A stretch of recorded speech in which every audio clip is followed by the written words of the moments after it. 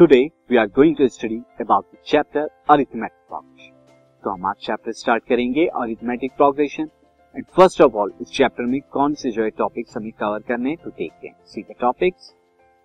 Student, chapter name is arithmetic progression and this chapter has following topics. The topics are first of all introduction to the arithmetic progression. यानी arithmetic progression क्या होती है हम देखेंगे क्योंकि बिल्कुल नया टॉपिक है हमारे लिए. And next student, derivation of the standard result finding nth term and the sum of the nth term.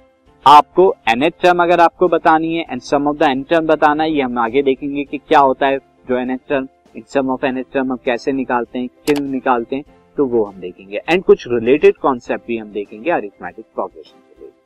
And at last student हम जो करेंगे वो एप्लीकेशन ऑफ अरिथमेटिक प्रोग्रेशन करेंगे in solving daily problems.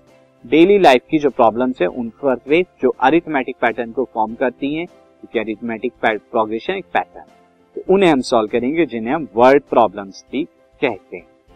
Student, ये थे topics जो हमें इस चैप्टर के अंदर कवर करने हैं. अब स्टार्ट करते हैं अरिथमेटिक प्रोग्रेशन.